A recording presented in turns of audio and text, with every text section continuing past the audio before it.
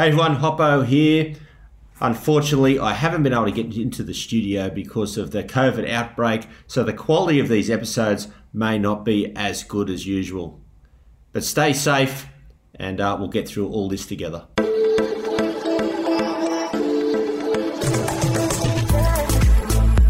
Welcome to Life's a Beach. I'm Bruce Hopkins, better known as Hoppo from Bondi Rescue. Each week I'll be sharing some stories, the good, the bad, and everything in between.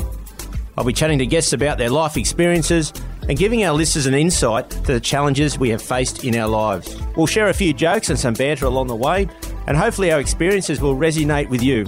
As the saying goes, while life's a beach, it can also be a bitch.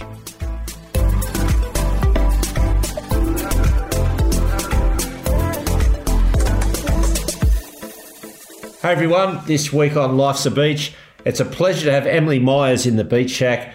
She grew up swimming, then got into ocean swimming, and then the challenge was to do the English Channel, which she did later on in her life. She did it for her sister who had childhood brain cancer, and she raised a lot of money in the meantime. So now let's have a listen to my chat with Emily. Okay, this week in the Beach Shack, it's a pleasure. It's someone who does a lot of ocean swimming and got a great story, and we'll see where that goes to the end when she did the English Channel. So it's a welcome, Emily Myers. How are you? Hey, I'm good. Thanks for having me on the show. Well, it's a pleasure, and let's get into it and let's start talking about your early days. What was the reason, you started doing ocean swimming, and were you starting as a kid doing pool swimming to get into it? Yeah, so I started swim training when I was at school.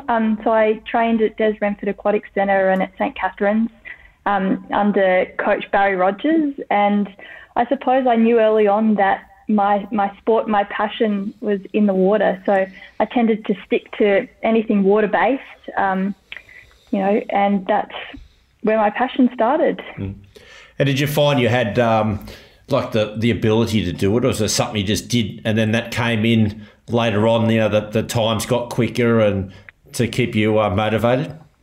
Yeah, I'm not sure I was a natural. I tend to try pretty hard at anything I do. So I try to challenge myself and see how good I can get. And that's what motivates me. And early on, it was just as much trying out everything and finding what my passion was. So I did squad training, I played water polo, and then at the end of school, I kind of found this passion for open water swimming that had developed through nippers down at the beach, and through the time I spent in the water. So tell us about the first ocean swim you ever did. So the first ocean swim I ever did, it was probably the Coogee Island swim. And I remember I'd, done training, and Dad said, if this is something you want to do, you've got to show me that you can swim the distance beforehand. So we went down on a Sunday morning and swam laps of the bay until I'd passed the 2.4K mark. And Dad said, well, go ahead and give it a go. So I was under the age of legal entry, but that didn't stop me. I signed up and gave it a go. And I think for the next 3 years, the entered age was always 13, just so that I could have the chance. And that was the first swim, and it was pretty daunting. And it's something that I do every weekend now, but back then that was my big challenge. And then from then I went and did the Palm to Whale Beach swim, and that was the next challenge. And then it's kind of taken off from there. Now, a lot of listeners from overseas that listen to this podcast, they've all got the fear of sharks. Everyone, and for people listening, the Coogee swim, it's what, at least a kilometre out to sea around an island and back. And then the other one is from Palm Beach to Whale Beach. You're going around headlands and you're a long way sort of off the beach, and, a lot of sharky waters. And how did you deal with that, or you don't have any fear of the sharks? No, I definitely have a fear of sharks. It's something that I'm very cautious of, but I try to manage. So it's kind of a risk thing for me. So swimming around the island, it was something that I'd seen a lot of other people do, and there's lifeguards that can see you. So for me, I think that that's a safe bit of water. There's other places that I would just never think of swimming, late at night or early mornings. no, the sharks are definitely a consideration. So I steer clear. But even the Palm to Whale Beach, I remember it was so exposed, so rough, and I was staring at these houses along the cliff, and they just didn't seem to be moving very quickly. So, yeah, there's different factors, different places that your mind takes you when you swim, but spotting sharks is definitely one of them. But hopefully I won't have a shark encounter anytime soon. Well, for the people that are listening, and a lot of them come down to Bondi from overseas, and they won't go in past their knee depth because they think if they go out any further, they're going to be eaten by a shark. But just so to keep everyone's mind at rest, it's the chances of a shark attack is you're probably more chance of getting hit by lightning in Australia than you are a shark attack. So even though they're out there and they're around, it's a very small percentage of people that get attacked. Yeah, I've definitely seen my fair share of sharks, but there's a line between the bottom dwellers and the peaceful-looking sharks, or the friendly sharks, and those that are, a bit more attacking. So, touch wood, I've never had an attacking shark come near me.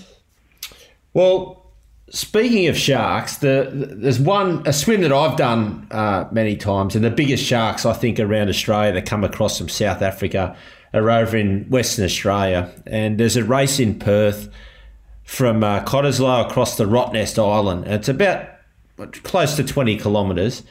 And you've done that a fair few times. And I've done it in a team, though, of 4, which to me, I think that's quite good. But then I hear you've done it on your own as a solo, and that's, for me doing it and then listening to the solos, it's just a crazy and amazing effort. It's pretty special, and I have to say that that's probably the most sharkiest place that I have swum.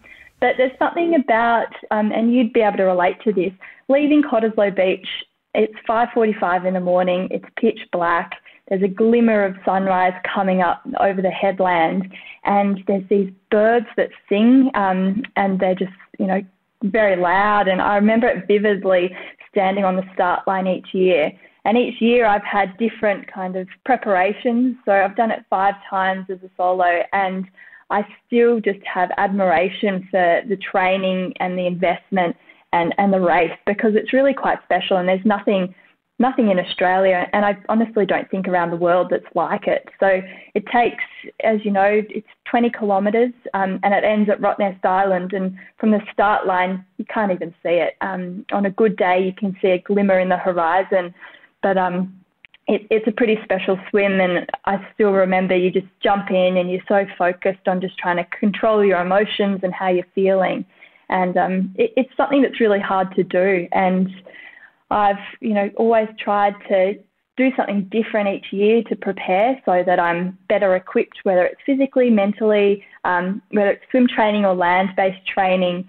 And so no, it's a favourite race of mine, which is why I keep going back. And there's so many different components to it. There's the navigation, there's the conditions, the winds. I don't think I've studied wind charts as much as I have for that body of water. And as much strategy. Every year is different. This year I did it, and the border opened. Obviously with coronavirus, we've got border controls in Australia, and the border opened for me to travel there the day before my planned flight. So I was very lucky, and so I flew over, and it all came together at the last minute. But my strategy this year was to go hard from the start and see how long I could hold on for. And I still am haunted by that pain when you just don't know if you've got anything left, but you're just motivated by the training and the preparation and the investment of my team, because I've got a paddler, I've got crew that come over with me, I've got a boat captain by my side, and they're all there to see me do well. So I really want to perform as best as I can for them. So I remember this year Dad was paddling next to me, and I'm pretty lucky to have a dad that can do that. And I knew I don't ask questions. I stop every half an hour and have a drink, and that stops about 2 or 3 seconds, because it just is time that I don't want to give away in a race. And so I stop, lie on my back, have a drink and keep going. And I got to about the 18K mark. And at that point, it's quite deceiving, because as you approach the island, it gets super shallow, and I could see the bottom. And it's almost like you could stand up, but you've still got this last push to the end. and the winds come up and you just want to give it everything. And so at that point I was pretty exhausted, but still going really well. And Dad said to me, you're in third place, and you've got to keep going because there's someone close. And so I was motivated. I put my head down and I kept going quite hard. And I got to the 19-kilometre mark, and I predominantly breathed to my left and I took a breath to my right, and I saw just what you don't want to see, and that's another swimmer within 100 metres of you. And I just thought, you're kidding me. I've done so much to get to this point. I just want to get on that podium as best as I can. That was the goal coming here. And I'm within, I'm so close. I can see the bottom. And at that, I just put my head down and I knew that I had to hang on, because if I was feeling like I was quite exhausted, everyone's in the same boat. So I backed my training and my prep and put my head down and went as hard as I could. And for me, I've got quite a relaxed stroke. So when people look at me, they don't see the panic or the effort, but I can guarantee you I was giving it everything. And it got down to, as I approached, there's a wharf that kind of funnels into the finish line, and you start to hear glimpses of noise, and I just could hear the whole wharf, people I've never met cheering for me, and they were really rallying. And the person I could hear loudest was my mum, and they were just screaming, the whole boat crew. And so at that, I just had to run up this ramp at the end. Imagine swimming 20K and you've got to run up a ramp. And I was just relieved. And I crossed the line, and the commentator asked me, you seem so relaxed. And I said, look, I was doing my best. And if it was going to hold me on to third place, then that was going to be terrific. But at the end of the day, I couldn't do anything extra. Yeah. But it's when you said you stood up, I know when I've done it and I've got to that, and that was in a team. We get to have a break on the boat and have something to drink and eat and everything. The solo swimmer is not allowed out of the water, and they need to just get past that, and you got to stay in the water, as you mentioned. But it's so close, you can still be beaten in that short run to the finish line, can't you? Oh, absolutely. I knew that if I fell over, if I lost the balance in my legs after being flat for so long, that I could have lost my third place then and there. And there's been other finishes that have been a lot closer, down to less than a second. But this one, I was confident that I could do it, so I could back myself in that sense. But you just don't want to fall right at that last ramp, and it haunts me that you've got to swim all that way and then run up this sloped ramp. But look, it is what it is. Mate, that's right. Now, your dad, you said that was support for you for the Rottnest swims and paddling, but he did do the English Channel, and you went over and supported him. Yeah, in 2014, Dad swam the Channel, and he had a phenomenal day, and he performed even better. He just completely blitzed the Channel. And for those that don't know, the English Channel is what we classify as the Mount Everest of open water swimming. You start in England and swim to France. I think historically you've been able to do it the other way, but now in the modern swimming times, it's only a one-way swim. And he did it in 2014, and I was lucky enough to do the training preparations with him. So I'd either swim along with him or paddle where I could to help him along. And yeah, I remember flying over to England, and we came down the highway as we approached Dover, and the seas were just huge. And I thought, oh my goodness, what have we got ourselves in for? But luckily that storm cell passed, and the seas calmed down, and he swam a fantastic swim. And I was lucky enough to see what it was like and to learn the ropes a bit and to have some experience alongside of him. But at that stage, you never thought you'd ever do the English Channel? No, never. People actually asked me, they said, you've done all this training. I think my family at the time, after Dad's swim, said, can you just jump in so that we don't have to come back? And I laughed and I said, never. I will never do this swim. And that was just out of admiration, because I'd seen what it was like, and it was really tough to do. I'd followed other swimmers before Dad, and it's, you know, it is tough. The swell, the tides, the temperature of the water is just very cold for such a long amount of time. So on that basis, I said, this isn't for me. I'll stick to the warmer waters and maybe take on my first Rottnest, which I'd never done at that point. Right. So you've done the Rottnest, and then, well, what sparked to go, well, yeah, now I'm going to change my mind. I'm going to do the English Channel. Yeah, I came back from Dad's swim and I was motivated by what I saw, and I started spending a bit more time in the pool and doing some serious squad sessions. I changed coaches, and that really challenged me and motivated me to kind of take it up a level. And then I thought, you know what, I actually think that I've done Rottnest. I thought this is something, the English Channel, that I could do, and I could do it well. And as I said before, I like a challenge, and I like seeing how I can perform and try to do things as best as I can. So I thought that the opportunity was there and the timing was right for me at that time, that I could make a commitment. So that was 3 years out from my Channel swim. So that was 2016 that I made a booking with a boat captain to take me. And that was kind of the next step. And again, I thought I could do it, and I thought I could do it well. So I gave it a go. Right. So you had a plan of 3 years before you went and did it. Yeah, so 3 years. I kept it very quiet for the first year and a half because at that point I was just trying to build my swimming base and my time in the water. And I was afraid that people were going to ask me every day about this, you know, Channel adventure that I had. And at that time I was just trying to, you know, balance my training commitments and my study and work commitments. So about 18 months out, I started to tell more and more people. And doing that, I realised that everyone was supportive of me. Everyone was going to back me and do what they could to help me prepare and to make it over there and have a successful day. So tell us a bit about the training. Like, is it a lot of long distance training? Is it, how many kilometres would you be doing in a week to get to a level to be able to do the English Channel? Yeah, so I was doing sessions up to 10K of a morning every weekday to build my speed and my endurance in the pool.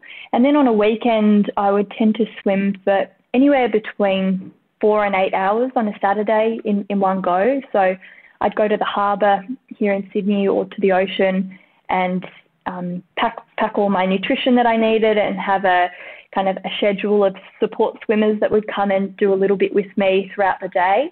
So that could get, that's a lot of mileage, especially when you're knocking out, over 25K in one go every Saturday. So that was my main bulk of my training, and I'd also do land-based. So for me, I was really petrified of getting an injury. So I tried to do a lot of injury prevention on the land. So Pilates, yoga, strength style work, just to balance the effort that you're putting in the water to make sure that all the mechanisms in your body are still functioning and working as they should. Because it would take a lot out of your shoulders. Obviously, that's the main part of your body. So did you get through okay by doing the preventative work? Yeah, I think I was really smart about it, and that's something that I tried to be proactive rather than doing all the training and getting to the point of having an injury. So I was very, very much injury-free for that whole period. I would have weekly massages, weekly physio, supervised time at the gym training. So all things just to keep my body functioning as it should. And then working with a nutritionist, both for your daily diet and then your swim diet, which are just two very separate things that I've learnt. The rules that apply for what you eat during a marathon swim definitely don't apply in the day-to-day diet. So yeah, that was my way of going about it. And my coach and I train with Rob Fernandez, and we had this little saying, and it was as much speed as I could get would help me get from England to France in the quickest amount of time. So the whole philosophy was the least amount of time I have to spend in the water, the better. So we really did focus. Other marathon swimmers prepare for the endurance more. I was really trying to focus on maintaining speed because that's something that I thought I had on other endurance swimmers and something that I could use to my advantage. So yeah, that kind of countered the need to put on weight, which is another strategy that marathon swimmers who go to swim the English Channel adopt. And that's a way to stay warm. It's a way to keep the warmth, because the water in England can, on a great day, it can be 18, but on a usual day, it's 15 to 16. So for an extended amount of time, that's quite cold. So other people put on weight. I adopted for the speed option, but even doing that, it's really hard when you're training as much as you are to maintain your weight. So I was able to indulge in ice creams and milkshakes after training. So they were the rewards. Well, there you go. Anyone out there that wants to eat a heap of ice cream, just get in and do the English Channel, and you can do that. Then you can keep your weight off. I might think of doing that.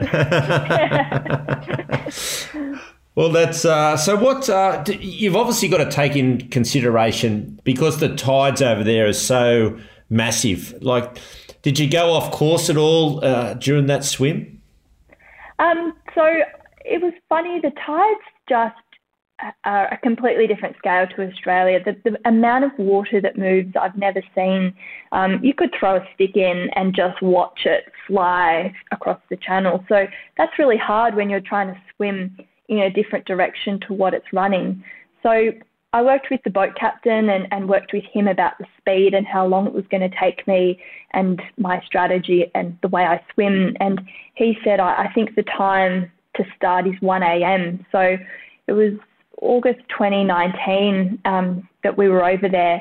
And I remember sitting on the wharf, and the captain had said we're starting at 1 a.m. because that would work best with the tides. And I was sitting on the wharf waiting for the captain to come to pick me up, to drive me to the start line. And I could hear the whistle of the wind. And I just thought, this is going to be a tough day at the office if that wind stays up. And so I knew that the captain had considered the tides. So you tend to swim in an S-like shape, and that just follows what the tide is doing at that time. And you try and use it to your advantage. And so that's why you start swims at specific times. So 1 a.m. was my time on the day, and I remember jumping in the water and getting to the start line and just thinking, I hope this wind dies down. And it was scheduled to. It was meant to have died down by 1 a.m., but anyone who knows the English weather, whether you're watching the Ashes, will know that it's very unpredictable, and it just didn't follow suit on that day. And you say you went at 1 a.m. and it's pitch black. So how do you navigate? Like, do you watch the boat, or how's that pan out? Yeah, so I breathed predominantly to my left, and so the boat was going to sit on that side, and it's very much I just follow the boat. So they stuck right next to me, almost to between 1 metre and 2 metres away, so super close. And I just had to swim next to them. They did all the navigation. And again, I don't think I've seen darkness like it. It was just pitch black in the water, and I definitely wouldn't have been able to tell you, east from west. So I was lucky to have that. And there's this little light that sits off the edge of the boat and throws a bit of light onto the water. And I just had to stay within the throw of that light until the sun came up. And I've never been so happy to see a sunrise. And when the sun eventually came up, 4 to 5 hours after I started, the wind died down, and I got a bit of relief. But it was really hard to stay in the throw of the boat's light because the waves were just pounding. And probably embarrassingly, for those 4 or 5 hours, I was motivated by anger, and I just thought, this isn't what I thought I was in for. I thought I trained better and was going to be rewarded by a better day and better conditions. But ultimately, that's the nature of marathon swimming, and that's what you've got to be able to handle. And I managed to turn that mindset around to focus on the positive, and the positive was that I was experienced enough to be able to swim in those conditions. And there were other people out on the same day as me that didn't get through that, and they had to turn around. And others, I just had to focus on what I could do, and I just put my head down and thought, furthest I can get while these conditions are tough, I'm going to be rewarded when I get to the other side. So the back end would have been rewarding because the wind dropped off, but probably the people that don't know, we do get a rough and choppy conditions in Australia with the ocean swimming. So that probably played a big part in you going over there and doing it with the wind. Yeah, so I tried to manage my training in Australia to get the best of everything. So some days I was looking for really cold water, so I'd go to the harbour or I went down to Melbourne for doing long training camps. Other days I wanted, maximum hours in the water, so I'd try and make it easier on my body and go to calmer places like the harbour. And then, a big component is preparing for those rough seas. And for that, I was doing Coogee to Bondi swims multiple times. And, you get the winds up there and you get a bit of bump, and it swims around Coogee Island. So all things that you just want to prepare yourself, and you want to prepare for the worst and hope for the best. So that's what I was trying to do. I didn't want to go in with any doubts or any vulnerability in my training. Do you think the 3 years of the training, what was the toughest mentally? The training to get to that point to do the English Channel, or actually when you finally got there and then did the English Channel? Probably both.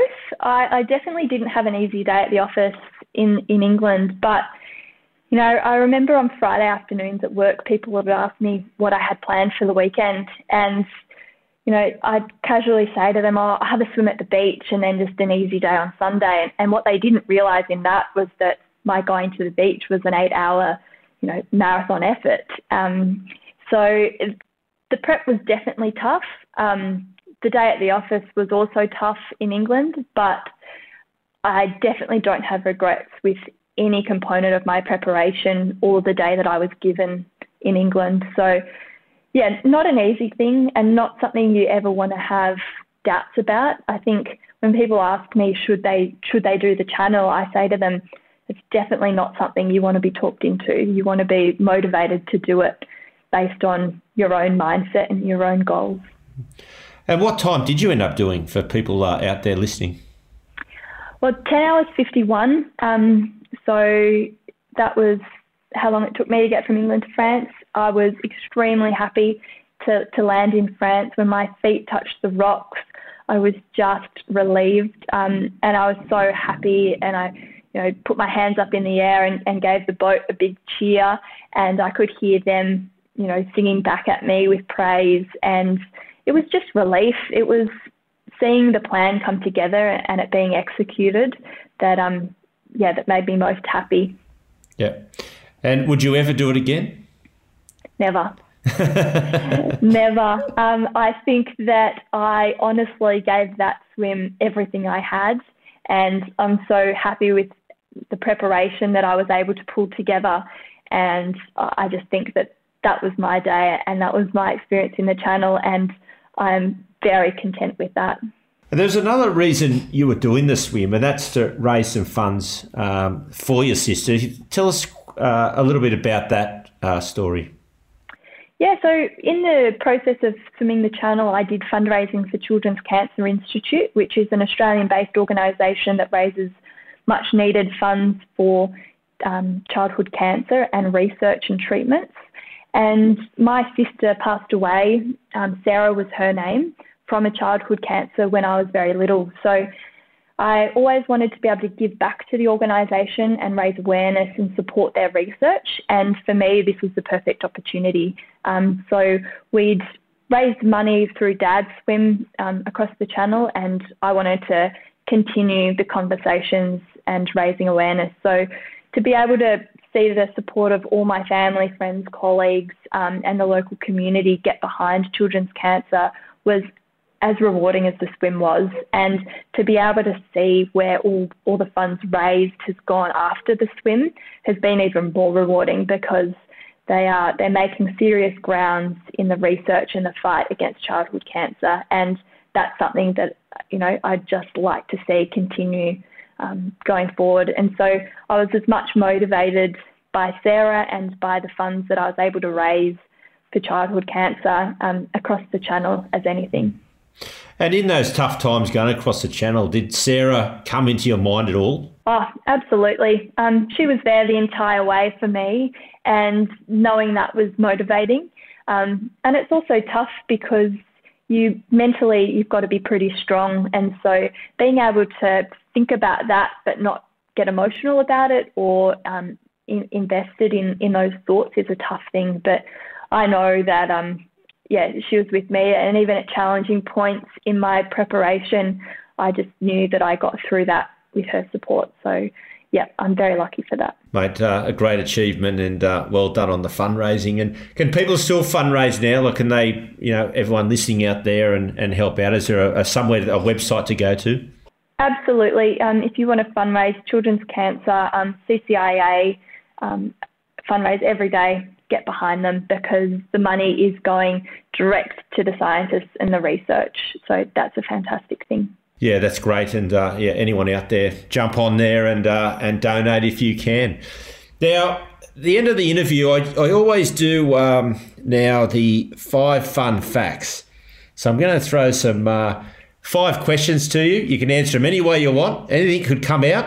Okay. So here's the first question. This sounds risky. It could be. You never know. Who is the messiest person you know?